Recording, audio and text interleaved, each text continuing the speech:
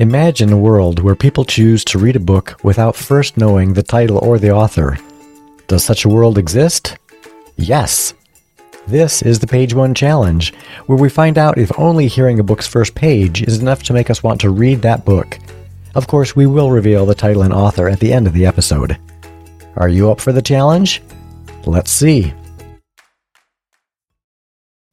Page 1. Prologue. Memory fascinates me. A word, sound, or smell recalls it. I have no control of its coming.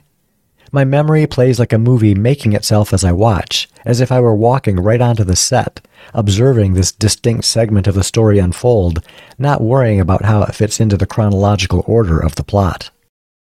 Memory scares me when I realize I have lost some of it and no way to bridge what is gone. Memory is perpetually alive with mental wandering. Memory lives on its own. All the beauty and experience uniquely mark each of us as individual human beings, a gift and a blessing. My memories are like a ball of yarn inadvertently cut by scissors with multiple loose strands. For each strand I pull, memory appears like a flashback in a movie.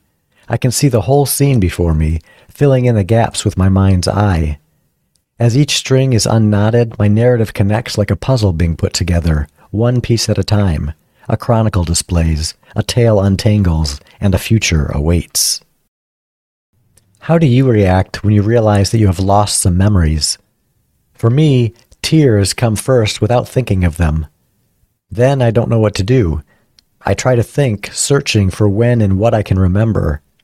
Sometimes pieces and pieces of memories gradually surface while I'm working in the garden, either tying up the tomatoes, building expansions to hold up the sunflowers, harvesting beans, cucumbers, peas, squashes, different greens, or simply weeding. The garden has been my retreat. Feeling the serenity of being surrounded by beautiful plants, listening to the leaves susurrate and dance in the wind, and watching branches with waves of shadowy sunlight in the early evenings has given me a sense of dreaming, a sense of belonging, and a sense of voicing myself. Most importantly, the garden has brought back memories that I lost years ago, but I do not know if they are in sequence. The memories contain an unspoken promise to Matthew. I have a story to tell, a love story evolved by serendipity with a twist of fate. It is a distant time, back in late 1984, the winter days just before the Chinese New Year. I was a kindergarten teacher and wanted to go somewhere that I could afford during the holiday break. In fact, I already had a place in mind. When I was in second grade, my geography teacher taught us about Hainan Island in southern China. He told us that Hainan was different from the rest of China, being the top coffee-producing area in the country. For me, growing up amid the Portuguese in Macau, the smell of coffee and the sensation of a scoop of ice cream and a glass of iced coffee on a sweltering day with 87% humidity brought incomparable joy. My teacher told us that in Hainan, the locals' first choice of beverage was coffee, the second was cocoa, and third was tea, which was a very different preference from that of the Chinese culture I had known. I vowed that someday I would see Hainan for myself. Hainan had just opened for tourism, so I bought my train and plane tickets. Lodging was not in the plan, however. Without any travel agencies servicing the island, I had no information about it. I figured that somehow I would find lodging once I got there.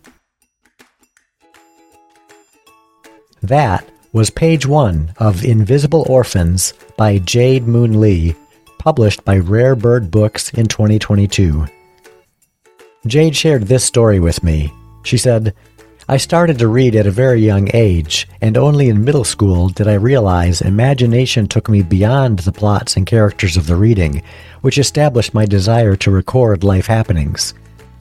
Writing Invisible Orphans was a way to convey social phenomena and a way to connect with people.